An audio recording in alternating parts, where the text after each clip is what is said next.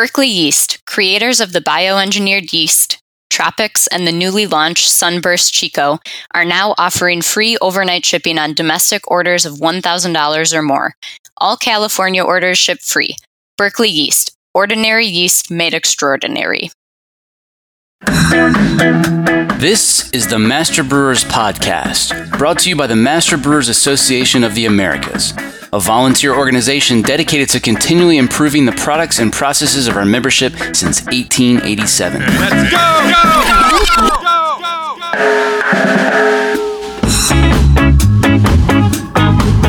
Master Brewers brings you interviews with the industry's best and brightest in brewing science, technology, and operations.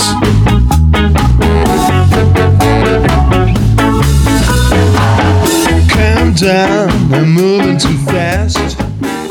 This episode was made possible by the following sponsors.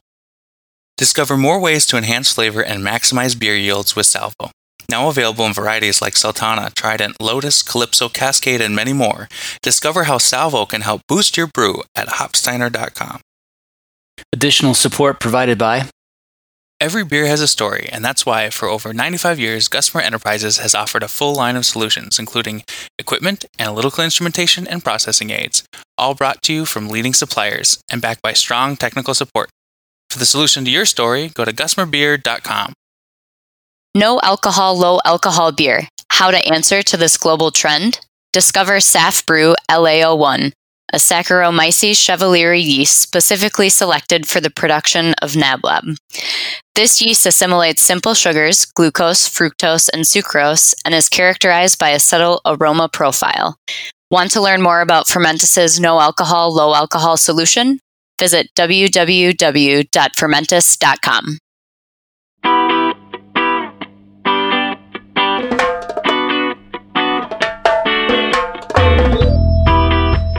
There's a big difference between gluten-free and gluten-reduced. Our ethos is we're trying to make beer for beer drinkers, and it's going to be gluten-free. So it's going to be 100% gluten-free beer that is for our craft beer and traditional beer drinkers. This week on the show, 100% Adjunct Brewing and a dedicated, certified gluten-free brewery. I'm Alan Windhausen from Hall-Daly Brewing Company in Golden, Colorado. The topic of gluten-free and gluten-reduced beer has come up on several other episodes. We did a deep dive on naked oats on episode 70. We looked at a microbial process to reduce gluten on episode 94. We heard about Kabari on episode 112, and Joe Casey told us all about omission on episode 202. Hall-Daly Brewing has a different story to tell. Give us some background and tell us what's special about the beer you make. Yeah, so Hall-Daly Brewing came out of our owner, Karen Hertz. Her struggles with gluten after having had 2 bouts with cancer. She developed a disorder that is related to other ones, but this disorder meant that she could not have any gluten anymore. This was particularly problematic for her because she worked at Coors at the time. Oh, wow. And she also was really big into tailgating for the Broncos.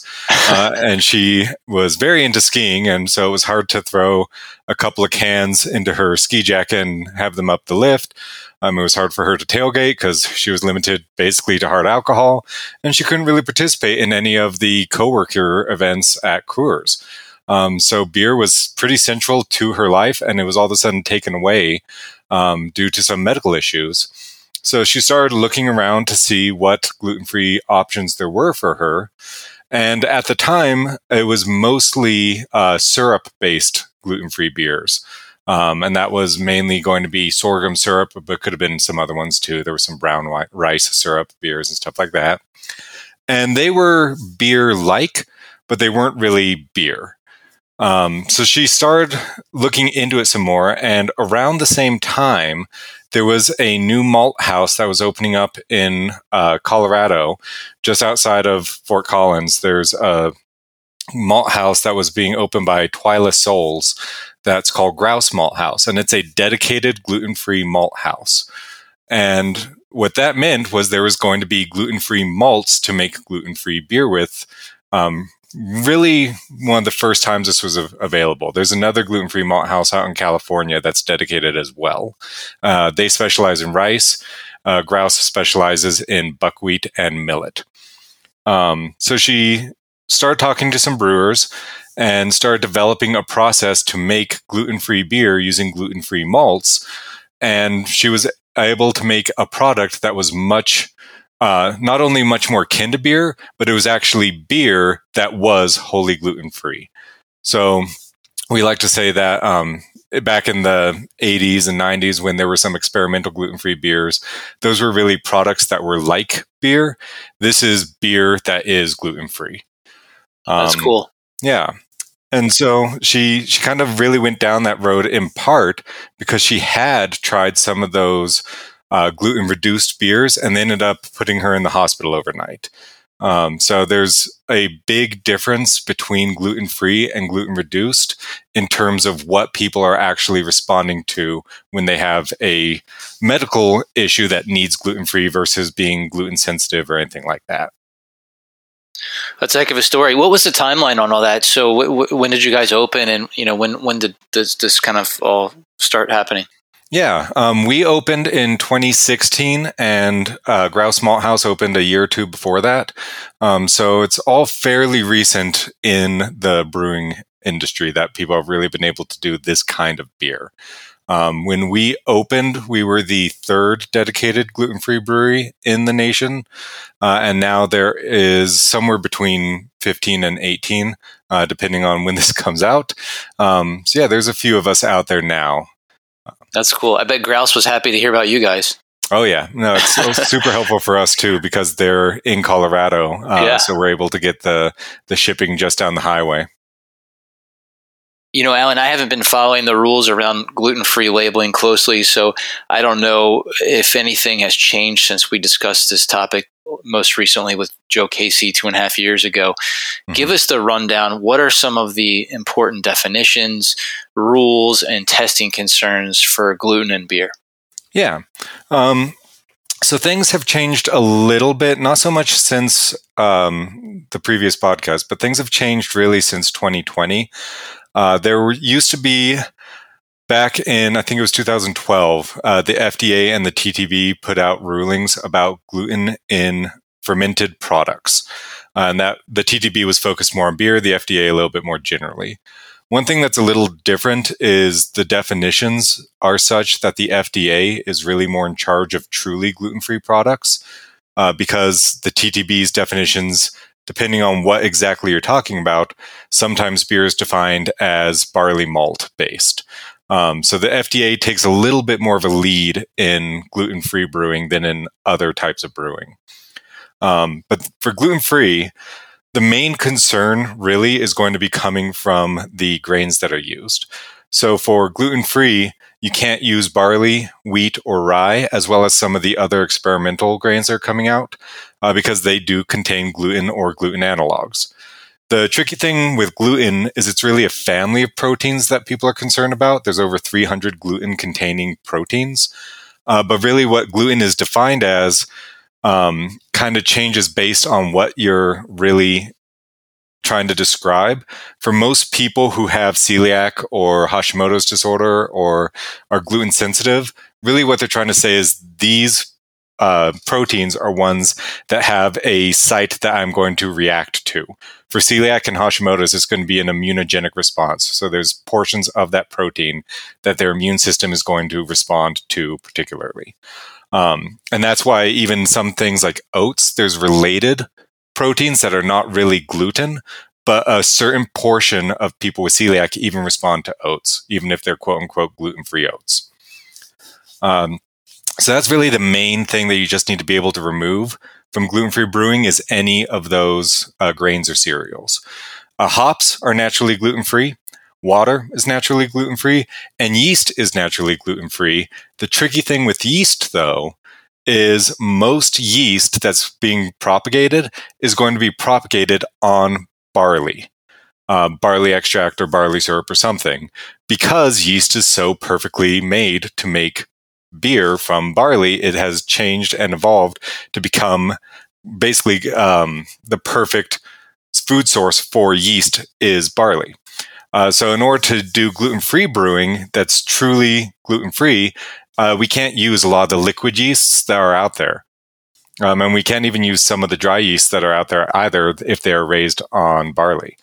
So yeast is another concern for truly gluten-free brewing.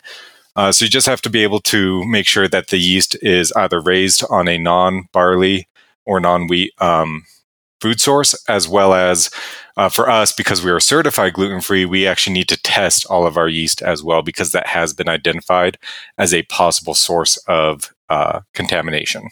So do you end up growing up most of your yeast yourself in that case, or do you work with suppliers to change their process, specifically for you, or how does that work? For the most part, we work with suppliers. There's actually a few dry yeast manufacturers that do raise their yeast on gluten-free media. Okay. And for that, that's easy enough for us to maintain our certification because it has gluten-free stamped on the label. Right. Then there's other suppliers. There's one here in Golden, Propagate Labs. They actually have had enough interest from sake manufacturers that they have dedicated a one propagation vessel to be gluten-free, and they use sorghum for that vessel. And we're able to get one-off yeast propagated there just because it's a dedicated vessel that we know is going to be safe. Okay.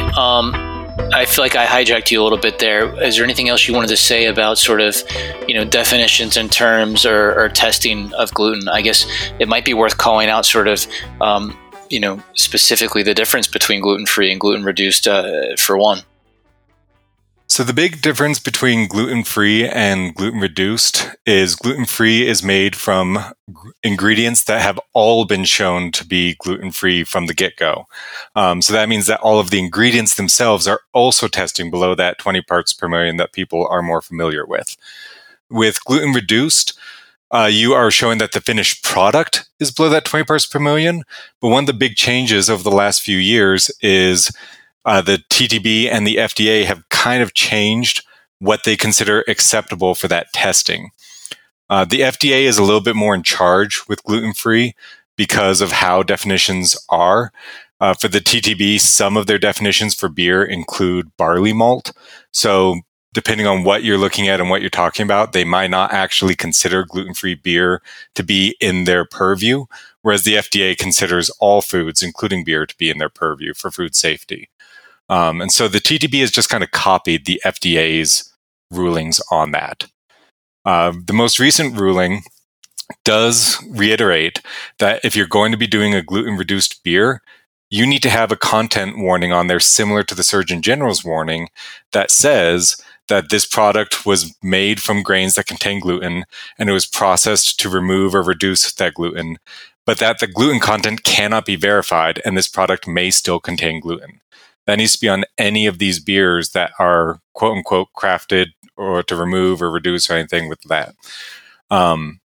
And that's primarily the folks that are using enzymes to reduce whatever gluten is present, right? Mm-hmm.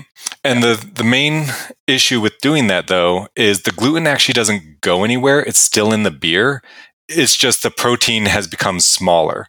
And given that there's over 300 different kinds of proteins that could be considered gluten, really what they're concerned about is what part of that protein or those proteins are people having an immune response to in the case of like celiac or Hashimoto's disorder, or for gluten sensitive people, it's they're reacting to portions of those proteins. They're not necessarily reacting to that one site that the enzyme spliced to quote unquote reduce it. Right. So if that particular site was one of these immunogenic sites, then yeah, that would reduce the immune response.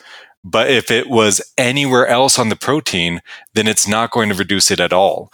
And that's why people with celiac, Hashimoto's, and other situations, that's why they still react to gluten-reduced beer. They might just not react as harshly to begin with, but a lot of these disorders and diseases are progressive. So the more you're exposed to gluten, even at a reduced state, the more sensitive you become. So people over years might be able to tolerate those beers less and less if they're able to tolerate them at all. So not only is there gluten-reduced and gluten-free beer, but there's also a couple additional levels that people talk about. One is dedicated gluten-free, and that means that you're doing gluten-free beer from gluten-free ingredients on a system that's dedicated to gluten-free beer. The main reason to do something like that would be to reduce the risk of cross-contamination. One big issue with gluten is it's very easy to transfer it to a product, and even through boil, it's still able to get all the way into the finished product. So just doing heat treatment doesn't work. And even some of the typical caustic and acid treatments that we use to clean vessels might not be enough. The way that a lot of people who are gluten-free and into gluten-free brewing view it is similar to how you would view like Brettanomyces or sours in a brewery.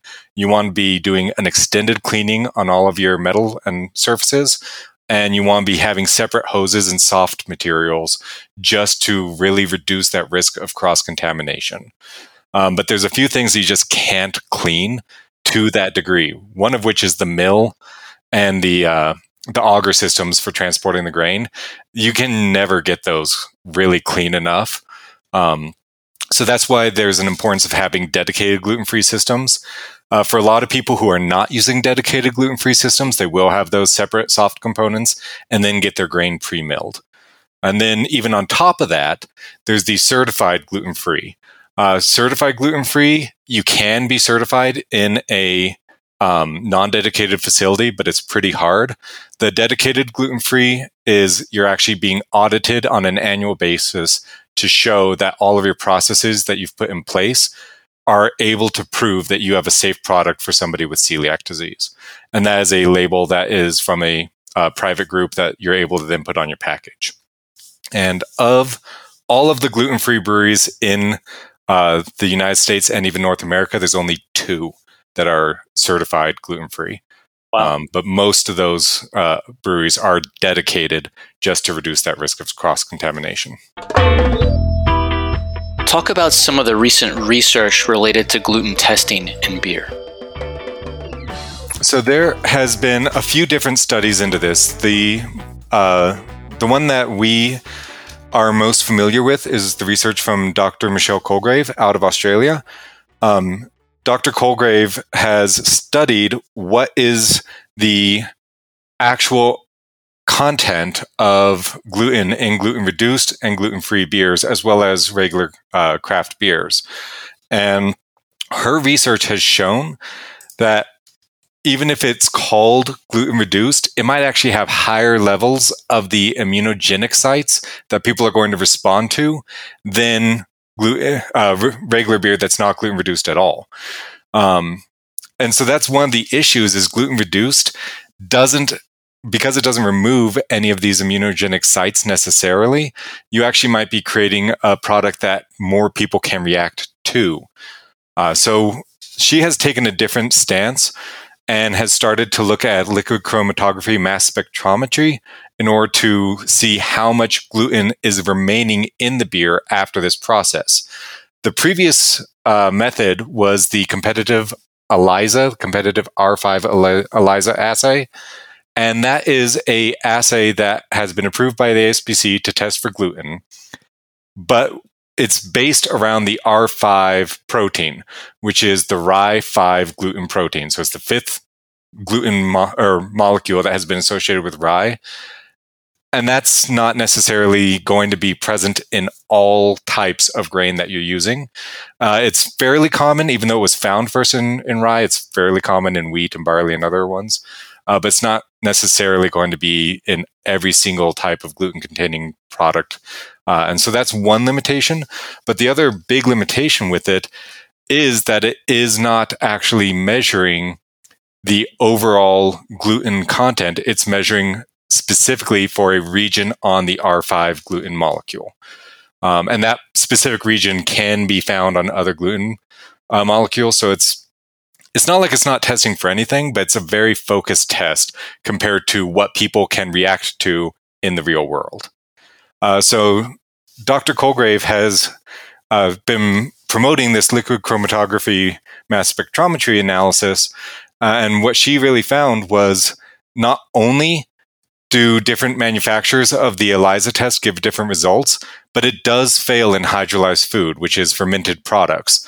And the main failure is that disconnect between the antigenic sites where the ELISA is actually measuring and the immunogenic sites where people are having that immune response too. There have been some other studies validating those results in one way or another, validating the R5 results, but they're not really validating that it's going to be accurately measuring the amount of gluten. They're just measuring, can it find gluten?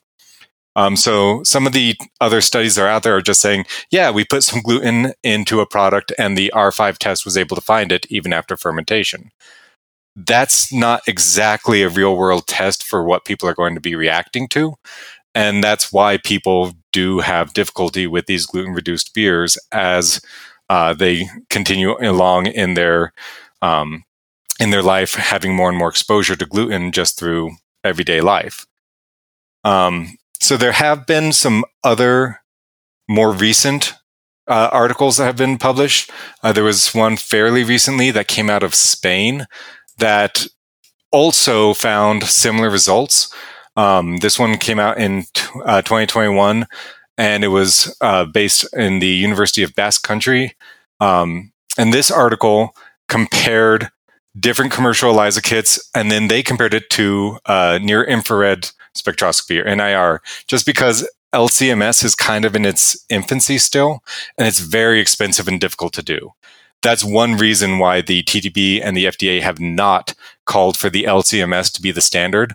Even though it is very accurate, it is fairly expensive to run.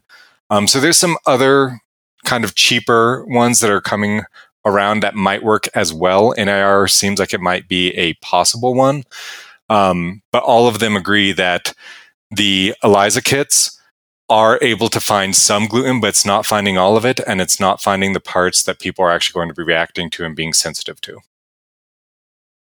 Okay, so given the constraints you have at Holidaily where you don't want to bring any gluten into the facility, what types of ingredients are on the table for you?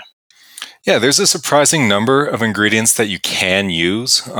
Traditionally, gluten-free products were made with syrups. So there's sorghum syrup, there's rice syrups, there's honey. Honey's gluten-free. All the candy syrups are gluten-free as well. You can also use tapioca. There's tapioca syrups. There's also some alternatives that are not really grains. Legumes, a lot of lentils, pea protein, those are gluten-free. Chestnuts, which are traditionally used in some Italian beers, those are gluten-free as well. And then maltodextrin, so long as it's from a non-glutinous source, that can be gluten-free. So there's maltodextrin that has come from non-barley sources, such as I think tapioca maltodextrin is the most common. Then there's then there's white and sweet potatoes. Sweet potatoes actually have a fairly high amount of amylase as well. So sweet potatoes are fairly common in gluten-free home brewing. The problem with some of those alternatives is a lot of people with celiac also have comorbidity with other food allergies, and tree nuts and some legumes are pretty high on there. So for us, we even remove those as options as well. We don't use any tree nuts or even dairy in our finished product as well. Okay. Beyond that, there are some other gluten-free adjuncts. There's grains and seeds that you can use. There's a fairly wide variety of these. Millet, buckwheat, and rice are by far the most common, just because those are the ones that are being malted in the US. So millet and buckwheat from Grouse, and rice from Eckert Malting, which is a dedicated gluten-free malt house in California. You can also get quinoa, sorghum. You can get corn. Corn is gluten-free, and there's malted corn as well. Sunflower seed is gluten-free, and you can get malted sunflower seed. And then there's also, and this is kind of new, amaranth and teff are starting to be experimented with, but those are very, very small seeds, and they're harder to use. And then oats are gluten-free, but they might not be safe for everyone with celiac. Actually, there's a significant portion of people with celiac disease who do react to oats, even if they're labeled gluten-free. So I assume you avoid those as well. Yeah, we don't use any oats just because for Hall Daily, our ethos is to make it as safe for as many people as possible. So if you kind of view the beer drinking public as a pie chart, there's going to be between 5 and 10% of people who have some sort of negative reaction to gluten in some form. And that's not only people with celiac and Hashimoto's and gluten sensitivity, but that's people with like IBS. Right. They tend to have more trouble with beer. They don't with our beer. So we try to expand the slice of pie on that pie chart to be as close to 100% as possible. So that's why we don't use any tree nuts. That's why we don't use any dairy. That's why we don't use any soy. We're soy-free. Even though soy is also gluten-free, a large number of people with celiac disease are sensitive to it. And we also don't use oats for that same reason. There's been a couple times where we've made an exception for a product, but that's brewed on our smaller system and we have a label warning it. Particularly, we did a sandwich cookie pastry stout. We used to call it by the brand name, but we don't anymore. But we have we've done a sandwich cookie pastry stout a couple of times, and that sandwich cookie is made with oats. So we very, very boldly highlighted that was a product that contained oats. And people were able to make that choice then. But for the vast majority of our products, we avoid all sorts of allergens for people who can't have them. So we can expand that slice to get to 99, almost 100% of people can drink our beer and feel safe doing so.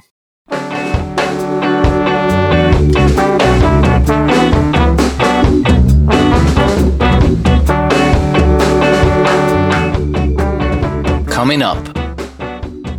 So you can do this high temperature mash to do gelatinization, but you can also add your heat stable enzymes to start the breakdown of those starches as they come into solution. And then we lower the temperature to hit a more traditional saccharification temperature. I'm John Bryce, and you're listening to the Master Brewers Podcast from the Master Brewers Association of the Americas.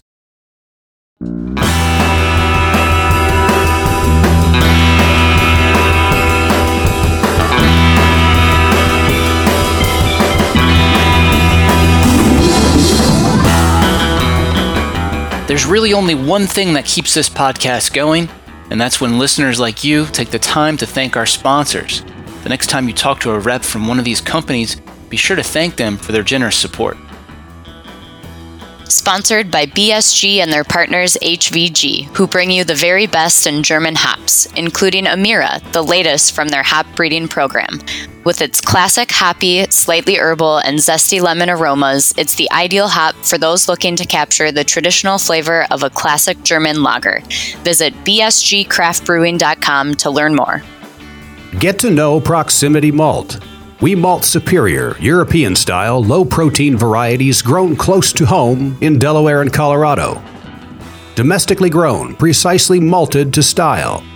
With our team of seasoned experts and 2 brand-new malt houses, try what's really new in malt. Check us out at www.proximitymalt.com. Positively impact your process, product, and profitability with actionable insights from BrewIQ, the industry-leading real-time fermentation monitoring solution. Visit www.precisionfermentation.com/MBAA to start saving time and money today. Grist Analytics is the leading quality and production control software platform built by and for craft brewers. The unique cloud-based application gives the unprecedented ability to capture data your way and correlate it across the brewery. Get real-time feedback on the brew deck, analyze correlations from the lab, and track brewery performance while listening to this podcast. Grist Analytics helps you skip past hours of sorting through spreadsheets and paper logs to making informed decisions that drive efficiency and deliver better beer with confidence. GristAnalytics.com. Are you sure you're getting the best deal? Visit the Lupulin Exchange, where you can find every hop variety, every brand, and every vendor. Compare prices, reviews, shipping speeds, reliability, and more on over 1 million pounds shipping direct from every hop merchant and grower in the U.S. The Lupulin Exchange. One stop, all the hops.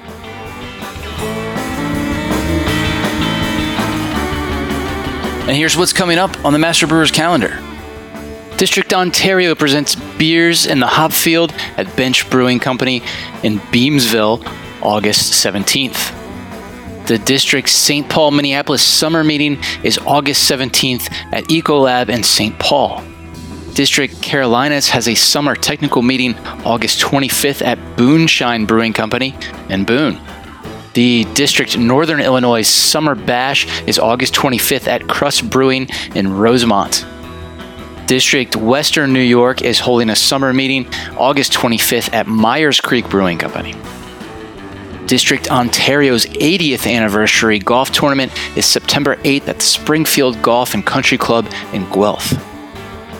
District Pittsburgh has a technical conference September 9th at Pittsburgh Brewing Company in Creighton. District Milwaukee meets at the Molson Coors Miller Inn September 21st. The world-famous Master Brewers Brewing and Malting Science course begins September 29th. The 2023 Master Brewers Conference will be October 6th through the 8th in Seattle, Washington. District Michigan's fall meeting will be at Founders Brewing in Grand Rapids, October 19th. Check out the full calendar of events at mbaa.com for more details or to find a district meeting near you. Haven't joined Master Brewers? Now's the time. Just for listening to the Master Brewers podcast, become a member for $123 for the year. Head over to mbaa.com and use code BEER2023 when you join. Now back to the show.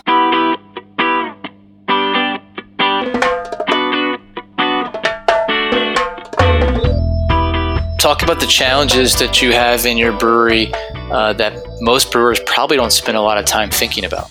Yeah.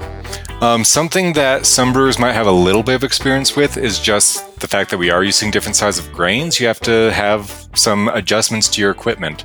Mill gap setting is a big one. We have buckwheat, which is about half the size of a barley kernel, and then we have millet, which is about an eighth the size of a barley kernel. And so we have to be able to mill those in such a way that we're able to still use it in a fairly traditional brewing process, which means if we're going to be using a traditional infusion style mash vessel, we need to be able to have that milled in such a way that it's still going to preserve the husk, much like you would when you're doing a milling for a barley mash. So having that different mill gap setting is probably the most relatable thing. But beyond that, the false bottom on your mash vessel, that's going to have to be differently sized, or you're using a ton of rice hulls in order to keep back the finer particulate. And so that's one big part of it. But beyond that is the malting ability of those grains as well. Because they have different sizes and different shapes, you're going to have different malting ability from the get-go. For example, millet is pretty spherical. It's fairly easy to malt. It's probably easier from a physical perspective than barley, which has that length, and then you have an issue with hard ends or overly modified portions in the same kernel. Millet's more uniform from that side. Similarly, buckwheat is fairly uniform when it gets malted because it is a tetrahedral, not tetrahedral. It's a pyramid shape. Tetrahedral pyramid. And so it is fairly uniform in how it gets malted, but rice is even longer than barley. So rice has more of a difficulty having uniform modification throughout the entirety of the grain, and you have a higher rate of hard ends or the equivalent of in rice. So that physical shape changes everything from malting through mashing. Some of the other issues are you're going to have varying degrees of friability because you're dealing with completely different grains all across the board. So the entirety of your certificate of analysis that you're getting from your maltster, you're going to have to get used to slightly different numbers being acceptable, and also being aware that they're not going to be the same if you're doing a batch that has rice, buckwheat, and millet in there. You're going to have different levels of each of those categories in your COA, and that's what you want based on the grain that you're using. Okay. All right, let's hear. Tell us about. Let's talk about gelatinization temperatures because obviously you've got a wide range of different grains that you've discussed here, and I'm gonna. It's we probably all know that they don't have necessarily the same gelatinization temperature, which could create some challenges in your process. Tell us a little bit more about that. Yeah, I'll focus a little bit more just on millet and buckwheat because that's what we use at Hull Daily, and also to make it so that we're not discussing the hundreds of different things that we could be with when it comes to gluten-free adjuncts. But for millet and buckwheat, there is not only a difference between the two of them, but there's difference between is it malted or raw or unmalted. And then also for millet, there's several hundred types of millet. The most common one in the US is white proso millet, but there's also red millet, which is very common in Africa and has been the basis for a lot of the beers out of there for centuries. Similarly, with buckwheat, there's different varieties, and that can change the gelatinization temperature. As well as if it's malted, it tends to have a slightly lower gelatinization temperature versus unmalted. And so you have to deal with all of that when you're taking into account how you're going to mash with it. But you also have to take into account that the gelatinization temperature is typically higher than the temperatures that the enzymes that are going to be in the grains themselves would be surviving at.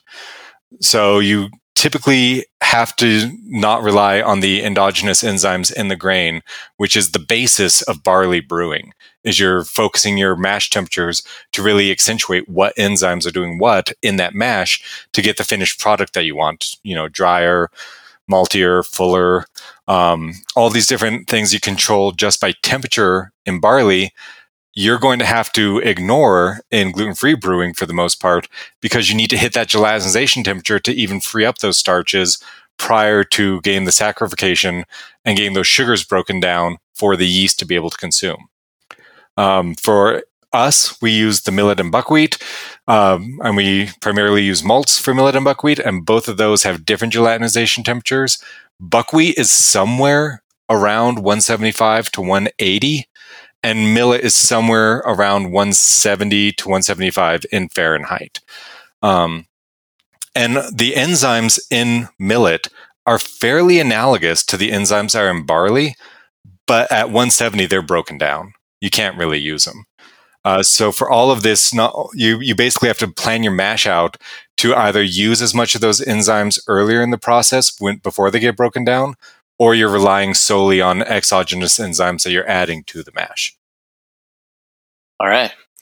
What do you want to say about sort of the different contributions of those grains? I mean, in terms of obviously you're getting totally different spectrum of starch and enzymes and proteins and all the stuff. Talk about that.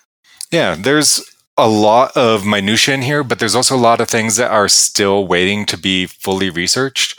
With barley, we have at this point close to 200 years of good biological and chemical analysis on barley and its contributions to beer.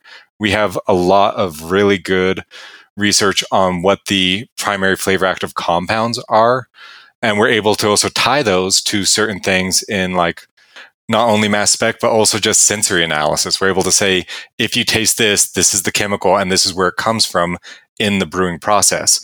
A lot of that basic research has not been done in gluten-free beer, in part just because a lot of these grains have not been available as malt for more than a decade or so, or less. Yeah.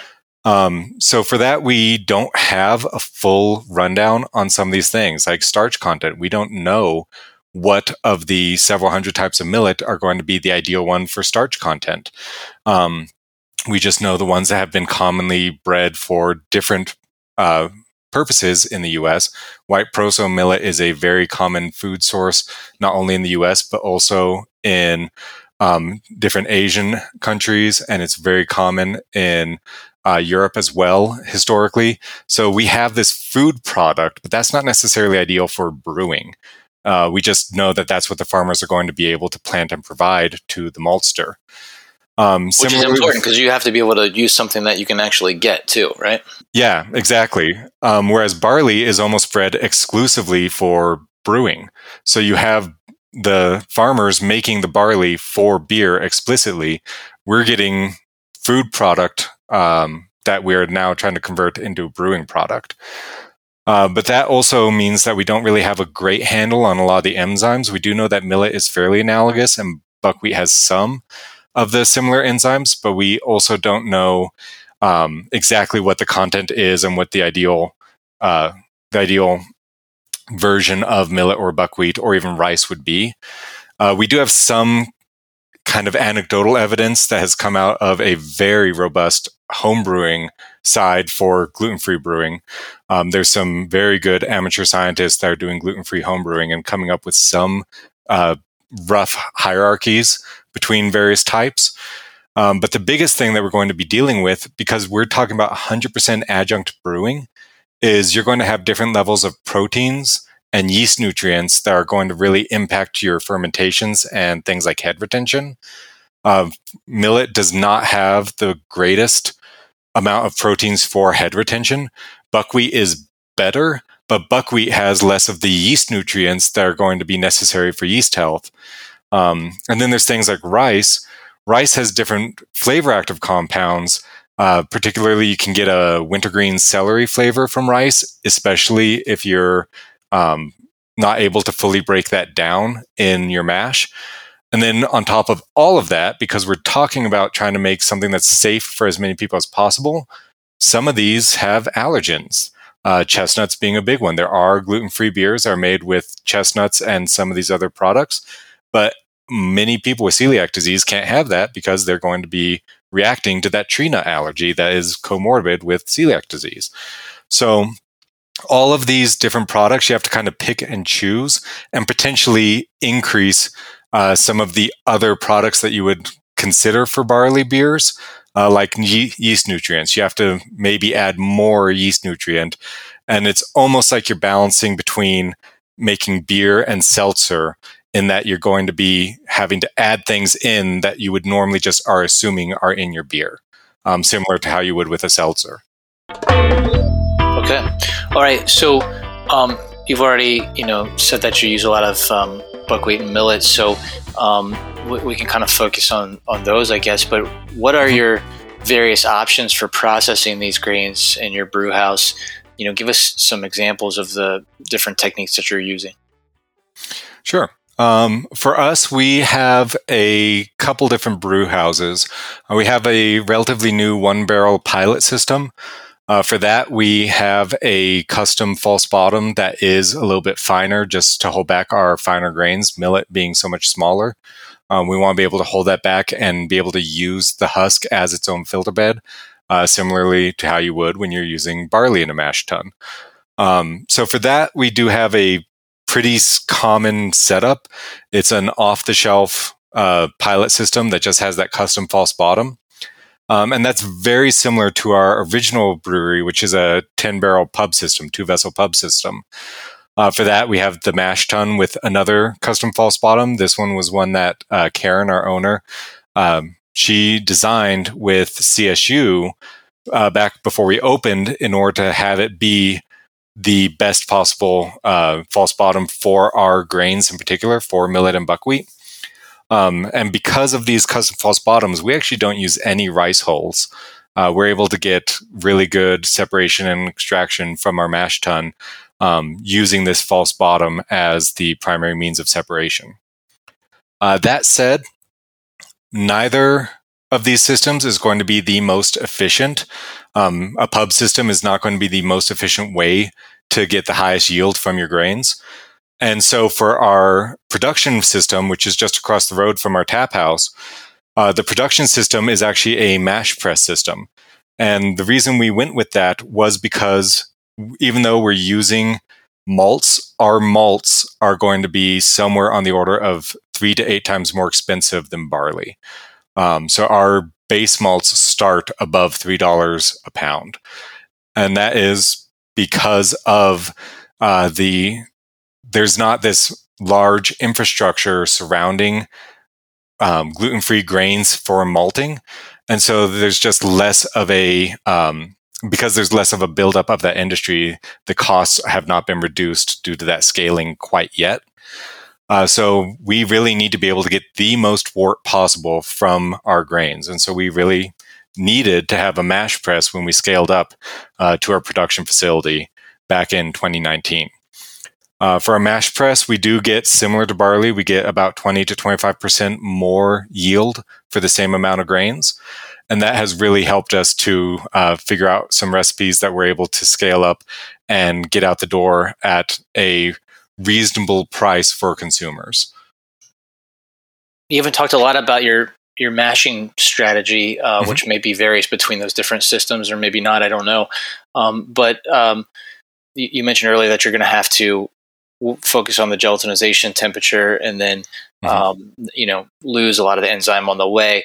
And it sounds like, reading between the lines, it sounds like you probably have a pretty significant arsenal of exogenous enzymes to add as well. So why don't you talk about sort of your strategy on those different systems, if it is different, for your mashing process?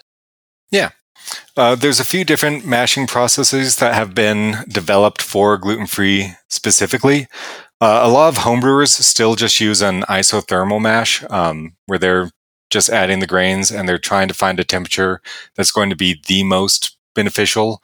But that is not going to necessarily get you the greatest yield. That's something that really was where gluten-free brewing started with, once these grains were really being experimented with on the homebrewing level about 20, 30 years ago. And we've moved away from that just because it is so inefficient. You can add enzymes to that, but even the exogenous enzymes that you have to add have different ideal temperatures. And so you're not really doing the best use of either the grains or the enzymes you're adding. It is totally possible to do, though, and it is an easy entry point because it's the most familiar to brewers. There's a much more involved method. It's called the decantation method. This was developed almost 15 years ago. And it's fairly complex, but it does use the endogenous enzymes, particularly in millet. And it's almost like a version of a decoction mash. But what you're trying to do instead of raise the temperature is you're trying to preserve the enzymes. So the decantation method is you mash at a lower temperature with a fairly thick mash in order to get as much of the enzymes extracted from the millet. And this typically happens overnight. So you have a low temperature mash that you're just letting the grain soak for as long as possible and get as many of those enzymes into solution and intact. Then you extract that wort and you put it in a fridge. Then you do a second mash that is higher temperature with additional grains to gelatinize the starches in those grains that you're now adding.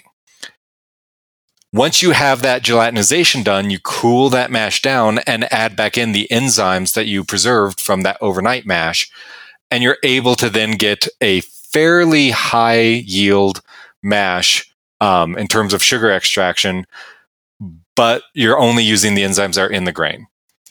This creates a fairly one-dimensional product, though, because you're only using millet, and it's not going to really have that much availability to really try and mimic more traditional beer styles because you're only using one style of grain, and you really have to use as much base malt as possible in this in order to get all of the sugars you need.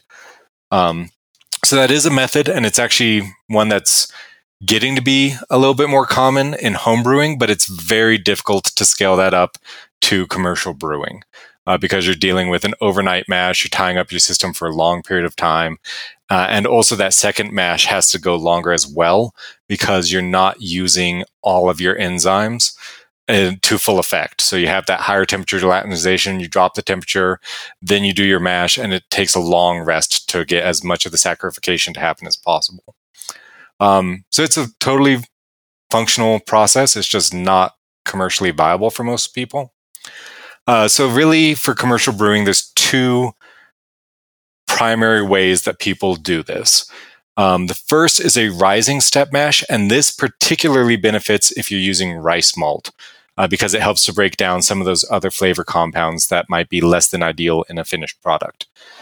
For rising step mash, what you're doing is you're going to be adding enzymes, so exogenous enzymes, and trying to hit temperatures to optimally use those enzymes. So this is similar to like a German style step mash where you're starting really low and then you're adding enzymes in and hitting those step points versus in a German style step mash or decoction mash, what you're trying to do is you're trying to hit specific enzymes in the barley. So similarly, you might be doing like an acid rest. You might be doing a saccharification rest. All these different rests you're doing, but you're basing it on the exogenous enzyme temperatures instead of the endogenous ones. This is also fairly conducive to using what we like to call the Mack truck enzymes. There's some enzyme blends that have been developed for barley, particularly for distilling, that basically have every enzyme that barley would have in malting or mashing all combined into one liquid that you can add. And that way you're able to finish out the mashing process on some of these grains. That's why it's particularly beneficial to rice, is you can add in these enzymes that basically help the rice finish its mashing process and reduce the incidence of hard ends and things like that. And then you continue rising it up, and you actually are hitting gelatinization later, but you can add some enzymes that help to reduce the gelatinization temperature. So this is the most common method in commercial gluten-free brewing, is this rising step mash. And that's in part because it's fairly easy to wrap your head around, and it's fairly easy to hit the temperatures that the enzymes need. It is fully functional in a commercial brewing process, and it is able to use a wide variety of grains. For Hull Daily, we use the other common method, and that's because we are only using millet and buckwheat. We're really able to hit temperatures based around those. So we use a falling step mash, where you go in higher at the gelatinization temperature of buckwheat, so somewhere between 175, 180 Fahrenheit, or like 80 Celsius. You go in higher there, do your gelatinization step, and you could also at that point add some higher level or some higher temperature enzymes.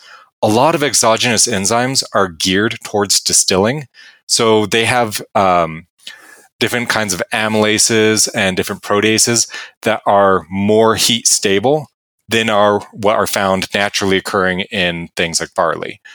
So you can do this high temperature mash to do gelatinization, but you can also add your heat stable enzymes to start the breakdown of those starches as they come into solution. And then we lower the temperature to hit a more traditional saccharification temperature. In our case, we're still going higher than you would in traditional brewing. And that's because, again, we have enzymes that are able to hit that higher temperature. So instead of being like 150 to 160 Fahrenheit, we're going about 160 to 170. And then adding our enzymes in there. And then we're able to raise it back up for knockout. This is the fastest method because you're really hitting only 2 steps, and you're hitting them to explicitly extract that sugar. And it works very quickly on our mash press system to do this. Our mash press system has a constant impeller spinning in the mash vessel, so it's constantly being stirred, and a lot of these enzymatic processes happen fairly quickly as a result. How are you actually doing the cooling? I mean, are you just using the ambient temperature to let it fall, or are you actually cooling that mash? Both, depending on our system. That's one thing that you have to be very explicit about if you're going to be doing gluten-free brewing, is basing it around the capabilities of your brew system. And that's one reason why we can do a falling mash on our mash press, is we can add cold water very easily and in a very controlled manner to our mash in order to get that temperature to drop quickly. And because we're constantly stirring it, we're not worried about having that we're not worried about having a grain bed for filtration, because the mash press will take care of that. So we are able to get it cool quickly. But on our other systems where we have more of a traditional mash tun, we do just have to rely on ambient temperature dropping for the most part. We can add some cool water, but we don't really want to disturb that mash bed because we will need that to separate out the grains later. We kind of do both. And that's one big change with our new system is we were able to really optimize it for our process. Do gluten-free beers have a different shelf life versus standard beers? Shelf life is going to be based primarily on the same factors that are going to be impacting barley. So a big one is hops being oxygenated to create staling off flavors. And that does not really change because we're still dealing with malted product that has hops added to it. So really, for the most part, when it comes to our process changes, the biggest process is all in the mash. And then from then on, it's fairly standard process and some of the same concerns come up. One of the differences is going to be haze stability, though, because we are dealing with different proteins by design. We're going to have different haze forming proteins. They might be similar to ones in barley. Some of them might even be the same family of proteins, but it's not necessarily going to be reacting the same way. So, for example, we have tried using some of the clarifying enzymes explicitly for their original intent of clarification, and they don't seem to do as much. That is different with some of the other gluten-free brewers are using different grains, but for us, it doesn't have as much of an impact as we would have hoped. We do use silica gel for the most part in order to clarify our beers, but centrifuges would work and plate and frame or candle filters, that all would work as well. It's just fine-tuning what exactly the filters need to be in order to remove the specific haze-forming molecules we have. Similarly, though, some of the things are designed around removing protein, and some of the things are based around removing other haze-forming compounds. Don't necessarily have the same effect similarly to the enzymes. I know some gluten-free brewers have experimented with PVPP and other things, but we just haven't. So there's different issues with haze stability in product just because of the different proteins. I was wondering if you might not have improved shelf life just because, less free amino nitrogen available in the finished product. Oh, okay. I was thinking that I don't know, but I was just thinking that perhaps you might actually have a more stable product than standard beer in some cases. You would hope so, but for millet actually has fairly analogous levels of FAN. So for us, we have pretty similar yeast nutrients because we're mainly using millet. Okay. The main thing we do add is a little bit more zinc, and we have shied away from other. We've shied away from other yeast nutrients because most of those have soy in them. Oh, okay. So that's a limitation. Is we have to be very explicit about all of the ingredients we're adding, even ones that are more of those secondary ingredients, just because we need to make sure that that secondary ingredient isn't going to cause an allergic reaction for any of our consumers. Talk about the limitations and any strategies you employ in regards to foam stability. We already mentioned that that's going to be an issue. What do you do to give it the best shot you got? Yeah, there's a couple things that you can do. We do, for most of our beers, add a small amount of buckwheat still. We used to add much higher amounts because buckwheat is more analogous to wheat, whereas millet is more analogous to barley. So adding some buckwheat has similar benefits in terms of haze, stable haze. So like a permanent stable haze, like a wit beer, as well as having some of that higher levels of foam stability. But that's not a guarantee. And then there's also, you can use some raw ingredients. There's unmalted millet and unmalted buckwheat. Those are a little bit more haze stabilizing, similar to how if you add unmalted barley to a beer, you can get some more stable foam. There are a few other things that you can do. One is trying to reduce the amount of proteolytic enzymes that you're adding because you do have more control of the enzymes that you're adding. if you're not adding anything that breaks down proteins, you have a better chance of getting that stable foam in your finished product. Similarly, you can add more cell wall digesting enzymes to free up some more of those foam beneficial ingredients in your beer. So there's some things you can do process-wise like that. There's a few other things. We have a proprietary process that we use as well. I can't really get into, but we do have very, very stable foam by using some of those other techniques and then our own proprietary process. And then one other thing that some people do see, which makes some degree of sense, is if you're using some more roasted grains, you can get some more head as well, similar to what you see in like a stout. For our stout, we don't need to do nearly as much because it's going to be having a wide variety of grains going into it, and those different levels of different types of grains help to contribute to the head more. Okay, cool. Any special considerations in regards to yeast health? We've already talked about the challenges of getting yeast to begin with, but do you have any additional challenges in terms of repitching yeast? For repitching yeast, we are able to do it. The biggest limitation for us is a lot of the dry yeasts that we use. Our dry yeasts tend to be less receptive to repitching beyond like 5 generations. We don't do a whole lot of repitching right now just because we are a fairly small operation. And for us, we're able to get what we need from new packs of yeast. We've done some experimentation with it, and it holds up similar to what we've seen in barley-based brewers' experiences of just dry yeast tends to not be able to go quite as long as some of the liquid yeast crops. So that is one issue. The other issue is, depending on the grains you're using, you might have issues with yeast health. One of the big ones being if we're using more buckwheat, we're not going to have as much fan. Similarly, if we're using rice, we might not. So there's different grains have different contributions to yeast health, and we just have to kind of take into account what we are building our recipe around a little bit more explicitly than you would in more traditional brewing.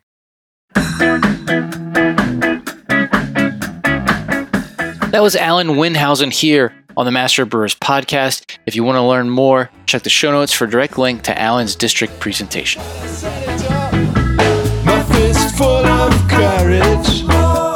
Are you enjoying the Master Brewers Podcast? Let me tell you about a simple way you can help us keep making more. Take a minute to thank our sponsors. There's no way we could produce this show without generous support from sponsors like Hopsteiner, Proximity Malt, BSG, Gussamer, and Precision Fermentation. So please, let them know you heard their message on the Master Brewers Podcast and that you appreciate their support.